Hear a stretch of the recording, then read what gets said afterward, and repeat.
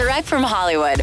Well, Post Malone solidified his reputation last year as one of the nation's top-earning live performers. And it turns out he's pretty solid with his streaming benefit concert numbers as well. If you hadn't heard, Posty recruited some of his friends, including Blink-182's Travis Barker, for a live Nirvana tribute concert that he streamed on YouTube.